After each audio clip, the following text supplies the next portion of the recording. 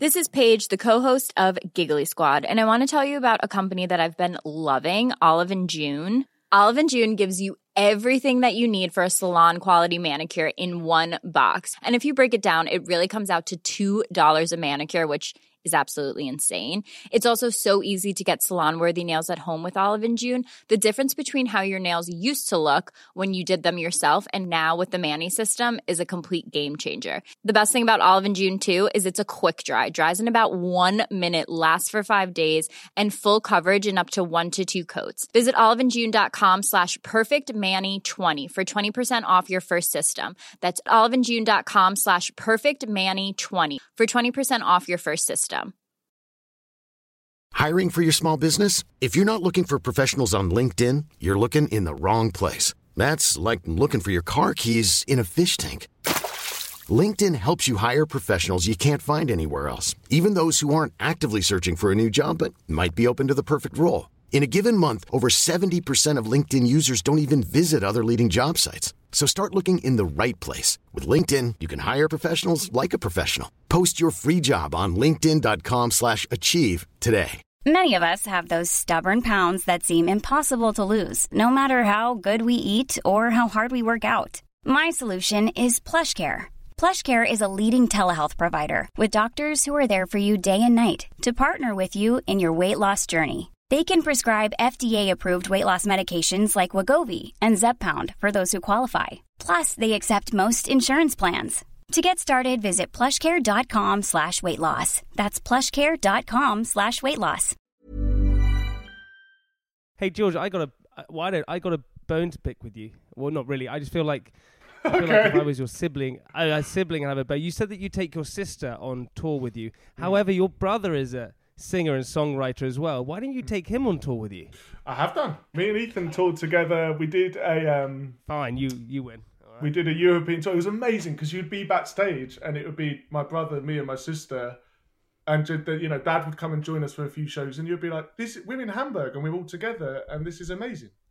It's just a very that's cool, insane. Yeah, I love that. When you did, when you had Casio in that song, and that was the one that kind of blew up.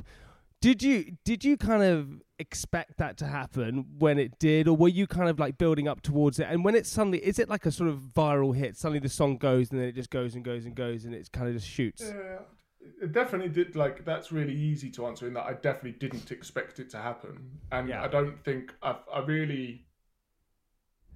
And I don't mean this in a negative way, but I really felt as if I was killing time by pursuing music, in that at some point someone would tap me on the shoulder and be like, all right, mate, you've had your fun.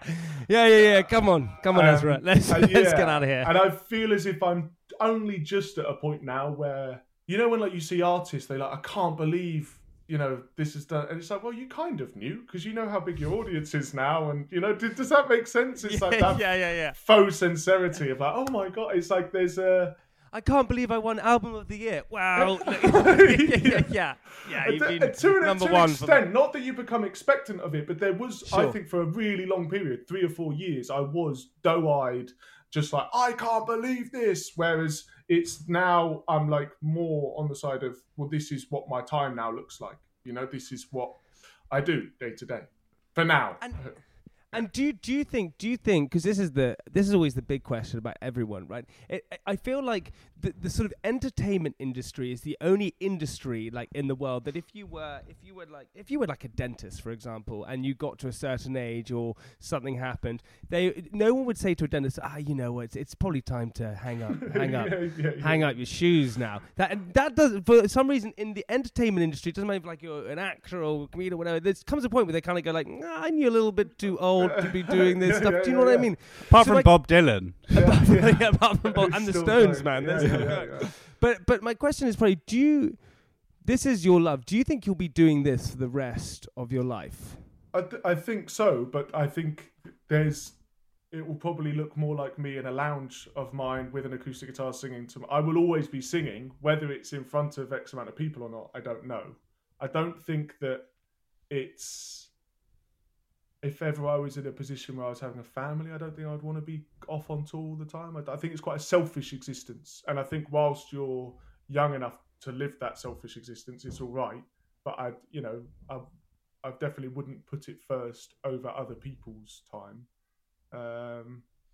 I don't know, man. I don't like. Yeah, that's a big question to ask. Yeah. It was a dumb question. I didn't even know why I asked not, it. Yeah. it's not. Hey, listen. What is your 5-year plan, Ezra? Tell me what your 5-year plan is. You know what I mean, though. It's one of those things you said about touring. I always think must be like people, glorify this whole existence of touring and oh my god, and it would be super fun, but as you said before, god, it just must be so draining at times, the fact that you have to go from this place to this place, you're doing radio shows every single day, gigging. I mean, it's intense, right? I think it is intense, and I think that this is my thing. I assume that a lot of people say me walk on stage and they assume that I've had my feet up all day and I'm just like waking up to do the show. And I fucking like that they think that. Like, it's like the showbiz mystique. I want them to think it's an illusion. And I think that's what, like, when we're kids and we're like working out what music we like and everything, you don't want to think about how it's all made. You just want to see them walk on stage and go, fuck, there they are. And I think that, the other thing I'm always so aware of is the majority of my friends do not tour and perform for a living, and they have very hard jobs. So it's like, there's like pros and cons to every job. Even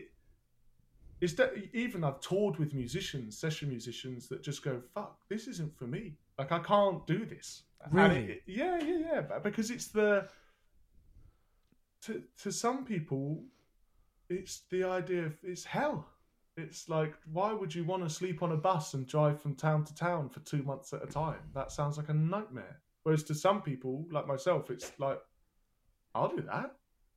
That sounds fun. Yeah. Do you have a nice bus, though? Do you have one of those buses that has...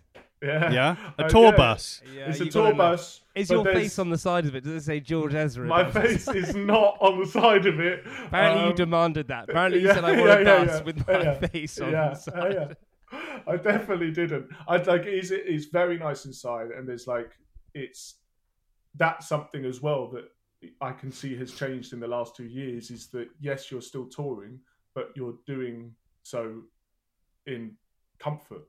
And so then that becomes, it's like you're able to make the experience. Like, I'll go back to it. Some of my favourite tours are the ones in the back of the van when no one knows who you are and you can roll from town to town and you genuinely feel like you're part of a circus, and that's incredible.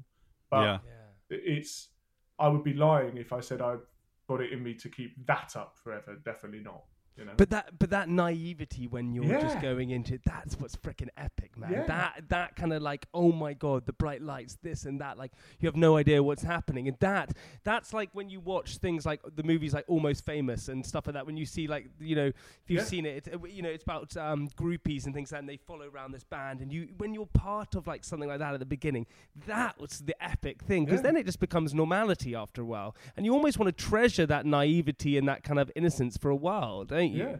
But absolutely. And it's I always say, like, some musicians that you sit down and talk to, that it really is quite like considered, and it's like, no, I wanted to have this career and I wanted to do X, Y, or Z, and I just think everything is just a product of having said yes to things. It's like, do you want to support this person?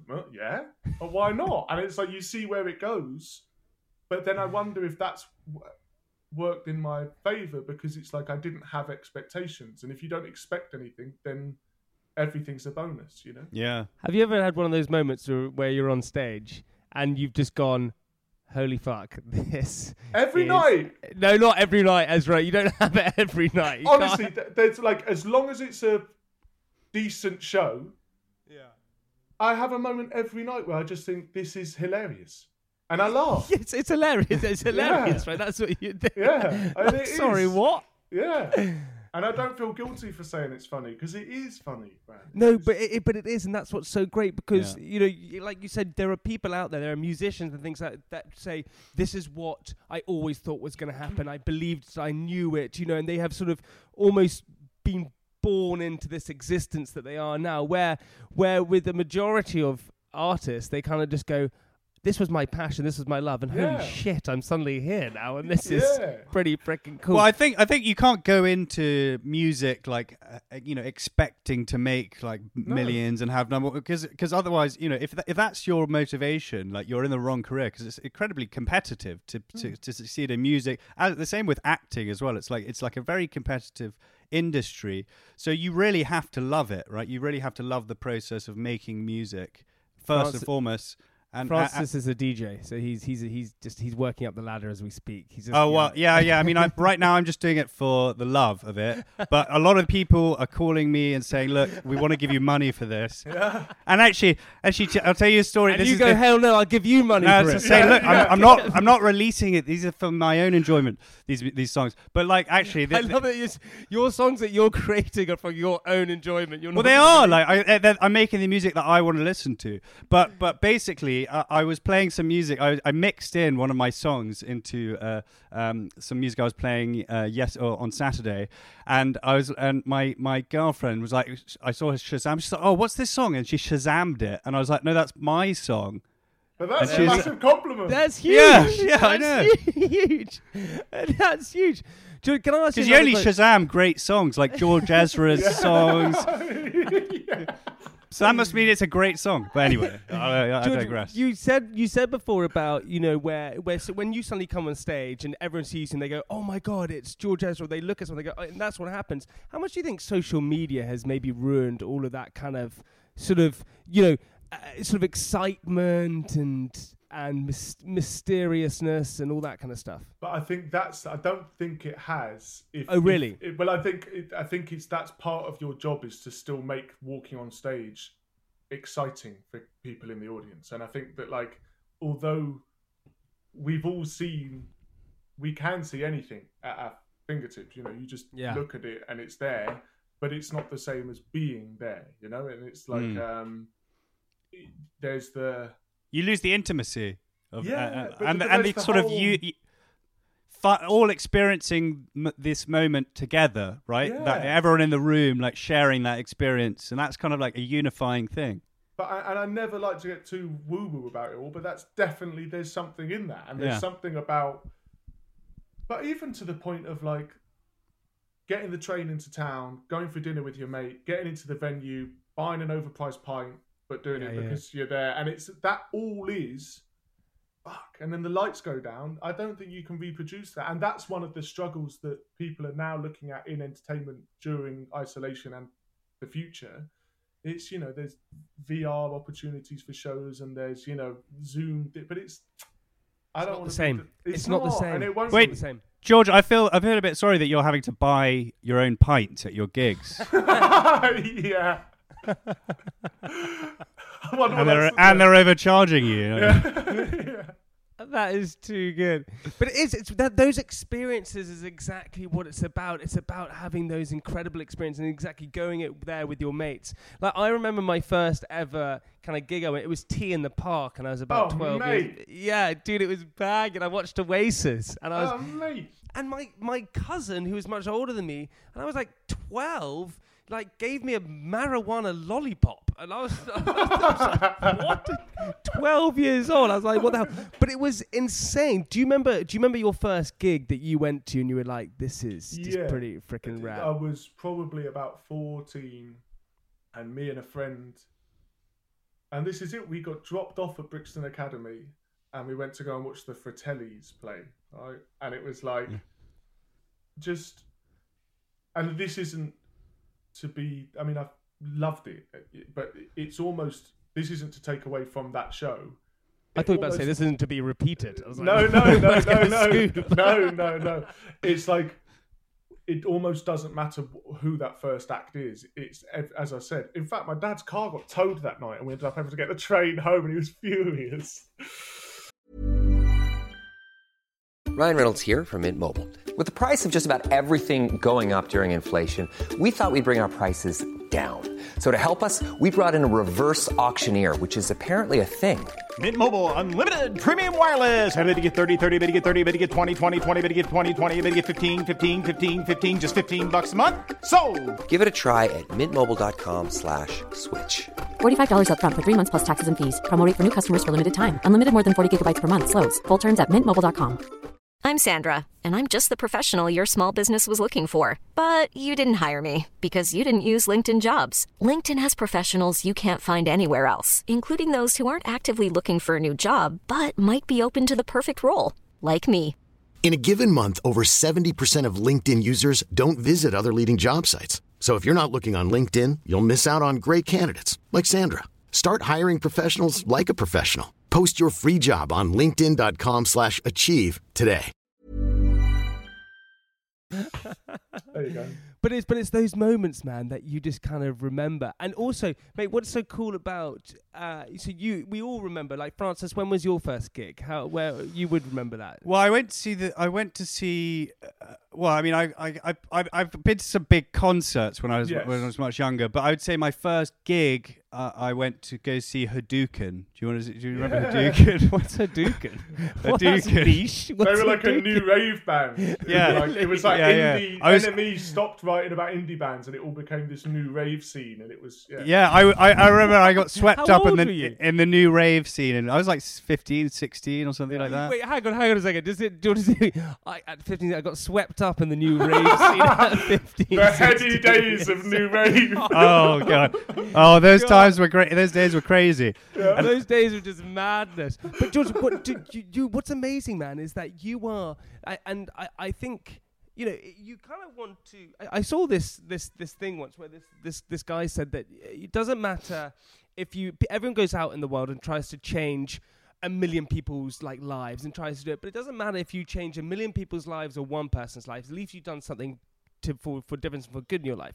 And what, you know, I remember my first gig so well. You do, Francis, you do, but you're giving that to endless people every single year. You're giving them that first experience, which must be insane, man. But you say things like that, and I feel really detached from it. So I don't walk off stage going, just gave someone their first experience of a show. Like that was great. I feel completely. Yeah, you do. You go. No. Hey, listen, I'm just taking your virginity, motherfuckers. Yeah, that was my good deed of the day. I don't feel like that. I feel very separate from all of it. So when if someone wants to say, you know, I saw you last summer and it was, you know, they enjoyed it, I feel separate from that. So yeah. Do you ever get to a point in your gig, because you must get, when you're doing your gigs and you're doing your songs and you're doing your moments and things like that, do you ever get to a point where everyone's obviously waiting for one of the big hits, and do you ever just have a night where you're like, fuck it, I'm not going to give it to them? Because do you go, what, you want Shotgun? I'm not going to sing it. No, of course I don't. Why would I do that? That would be such a power play. Yeah. What, you want this one? Well, you're not going to get it. Just strictly B-sides and unreleased material for an hour and a half. That no one can sing along to. But you laugh, but I've been to shows of people. There are some bands that do that, definitely. And you go, and you're like, who is this for, man? What are you doing? Well, actually, speaking of Bob Dylan, he does that a lot, and he'll completely change one of his original hits. There's a difference. I think if you've been doing it for 50 odd years, but mate, I go to some shows where it's like people on their first album and they're doing like the jazz ska version of the big hit, and you're like, what the fuck are you doing, man? Shut up. Do they really? Yes, I've to be alternative. That. It's because it's like people want to. I don't know. It's I see a lot as well. People get commercial success and they see it as a negative thing, and then they start to try and prove to people that they're actually, you know, musos, and it's like, but it doesn't matter. You've done something amazing. If people enjoy it, go with it. Yeah. But why do people get that? Why do people get kind of that maybe it's like imposter syndrome. People get this success and they feel like they don't. No, I don't think it's imposter syndrome. I think it's more where it's people who start as an artist and go, I'm still an artist. It's, you know, and actually. Well, I think it's because it's not cool to be popular. That really, and I kind of, it's and then people start to buy into that. I don't know. It's one of my biggest stumbling blocks, actually.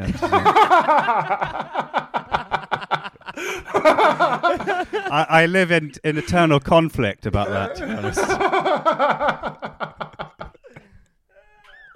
But it's true. It's true though. It is. It's that weird thing. It's like it's not, and we're all obsessed with being cool. And it's not cool to be popular. You want to be like standoffish and like aloof on stage. You want to be like George Ezra. But actually, what I was going to say is what I was going to say is that I also think there's an element of people, like I know personally I've made like 8 songs, right? But my last song, whenever I make a new song, I think that's like the best song I've ever made. So people, I think when you're a musician and you're constantly writing, you must always be like you want to show off, what you're doing. You want to get feedback on your latest work, which you think is your best work, right?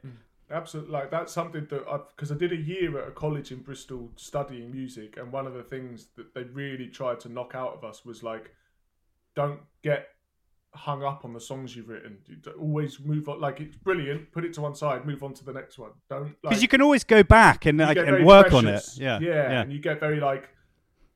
And I still do it. I'll write a song and I'll say, say at the moment I'm trying to. Why don't you like it? No, it's not like that. It's like while I'm writing an album, I'll have say X amount of songs. Say it's 6 songs working towards a record. Then I'll write the 7th and I'll go, the rest of them are shit compared to this.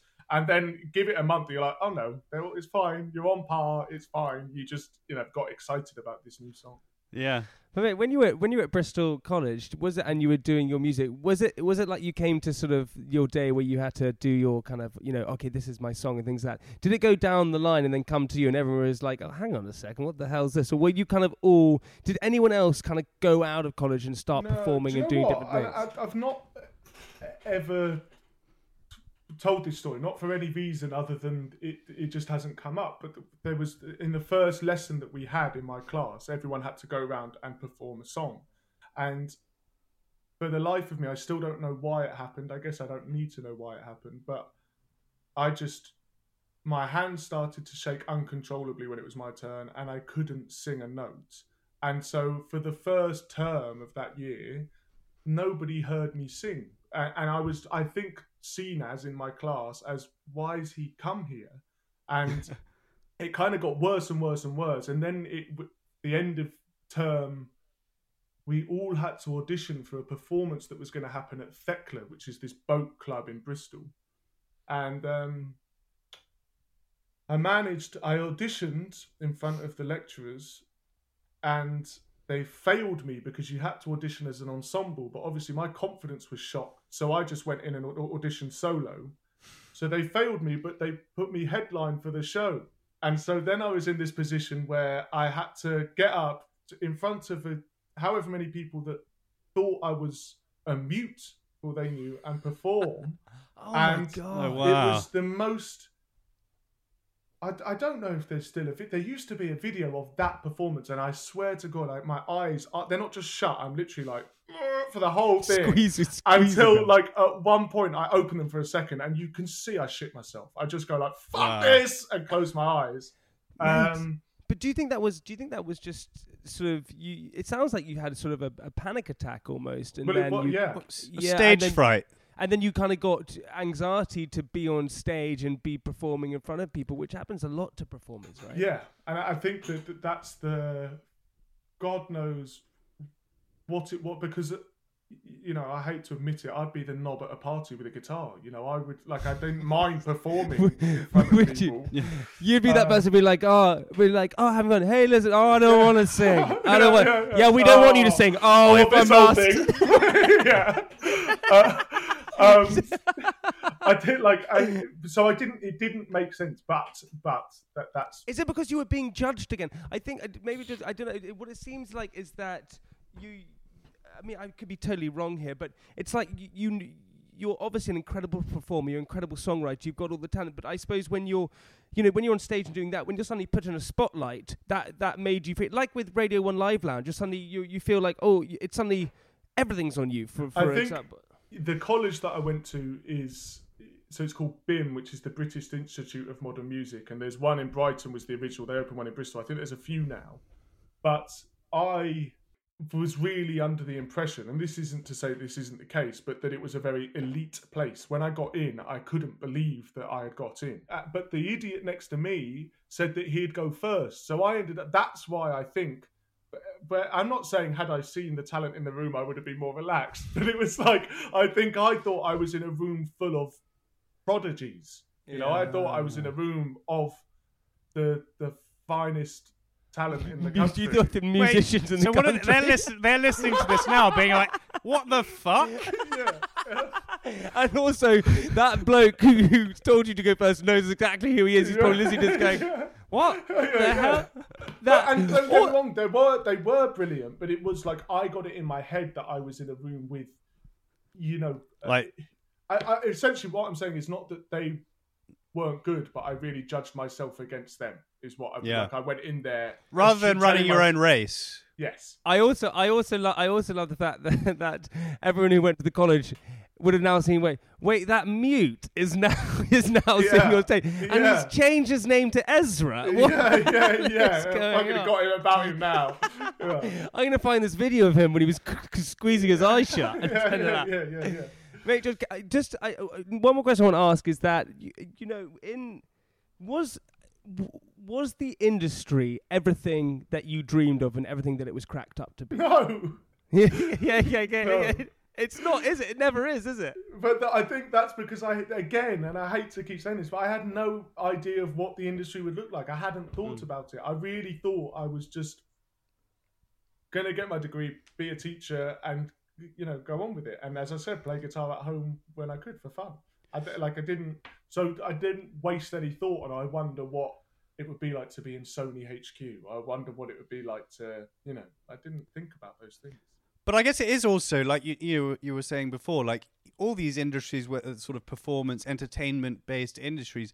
They're all based on that sort of one moment of performance with lots of preparation and hard work in advance. So it does take on the appearance of a magic trick, Yes. So it's the whole thing really is reliant upon a series of illusions, and it's not as glamorous as everyone thinks it is. It's a lot of hard work. Once you get to that level of success, you can like you said, become more comfortable doing the job that you're doing. But yeah, talk more about that. I love how Francis got to the end and didn't know what else to say. Panicked. Over to you. Just told you. Over to you, George. Yeah. Talk about that, George. I think I know what you're trying to say, Francis. I get that every industry. Well, I'm not trying to say it. I just said it. But yeah, I didn't follow up with a question. But sorry about that. Hey, listen, guys, we got to that moment in the podcast, Francis, where we need to have the answer to the question of the week. Oh, yeah. Here we go. The answer to the question of the week. It looks like he's making it up. It looks like he's making it up. Wait, what was the question again? Oh yeah, how many words does the Scottish language have for snow? Which is a very appropriate question now, considering how snowy it is. Yeah, George said 19. I said 100. Yeah, I said 19. 19. 19. Okay, good. All right. Well, I got so passionate then.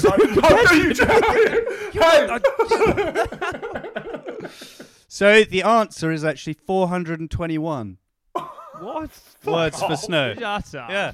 No. The Scots language has 421 words for snow. I don't think we have time for all of them, but could you give us a few? Do you want a few of them? No, we don't want any of them. I'll give you a few. Here all right, you have to do it in your Scottish accent then, all right, Francis. All right, I'll do it in my skimmer, your drift, wit hing, iron snoo. Sweet, good work. That was really funny. I thought. I like that. Jamie, where's your diary? Where's your diary, my friend? Well, I've got my diary. I was waiting for you to do yours. Well, I was too excited to speak to George Ezra that I didn't write one. Shall I do mine? All right, if you want to do yours, Francis. With my Jiu-Jitsu academy closed down and such a disruption to my athletic career, I've been a lot less active because other forms of exercise like jogging and cycling, whilst I have been partaking, just don't excite me enough to make me totally forget about how hard I'm pushing myself. Once you get good, you guys enjoying this? Yeah, loving it. Yeah, loving it, buddy. Loving it. Once you get good at jiu-jitsu, it's very, it could very appropriately be described as a sort of body surfing, where you get into a state of flow.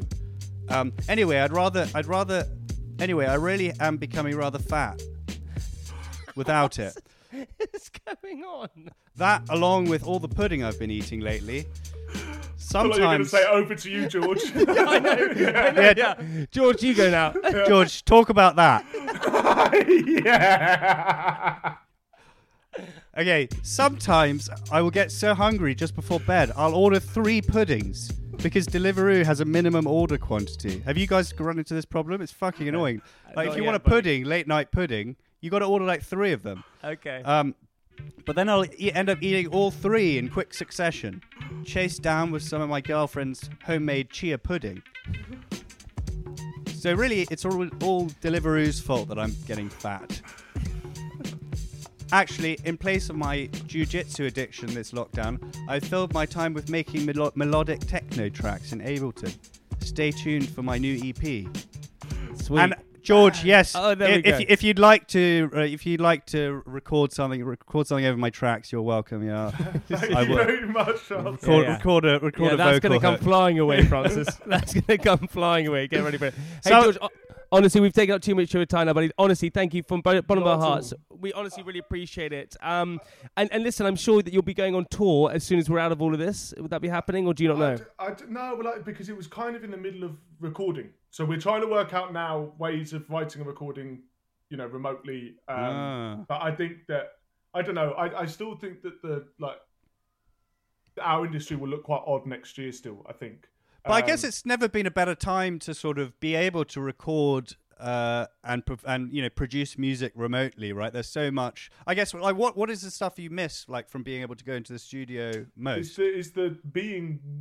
It's like the bouncing off one another's like ideas. So it might even just be like a raised eyebrow of like, oh, can we try this? Da da da da da. And it's like it's the what's the word? The spontaneity and the impulsiveness. Yeah. Spontaneity. Same with the podcast, really. If without being in the studio, you kind of lose those subtle cues you get from people's facial expressions. I think we're on point, Francis. Yeah. Hey, but actually, do you know, I'm actually loving doing these Zooms as well. I think they're great.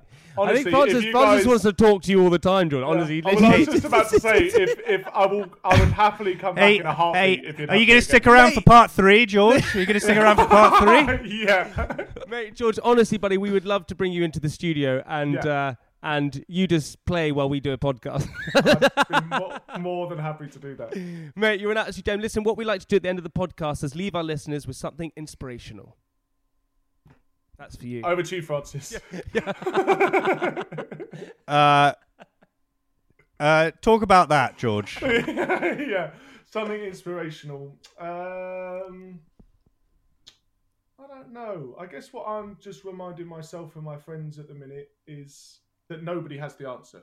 And so I don't know if that's inspirational or not, but it's helping me to relax. Think for yourself, is what you're saying. Something like that. Over to you, Francis. Think for yourself, guys. No one has the answer, so just make it up as you go. Everything George you say, Francis, basically just cuts off at the end and says its own version. Hey. You're welcome, like, George. I've been writing this new song. Do you know what, George? I think you should write this new song. Mate, George, honestly... we're losing all those visual cues that we get from being in the studio. That's why. George Ezra, thank you so much for coming on the podcast. We'll see you next week, everybody. Bye-bye! See you next week. Thank you, guys.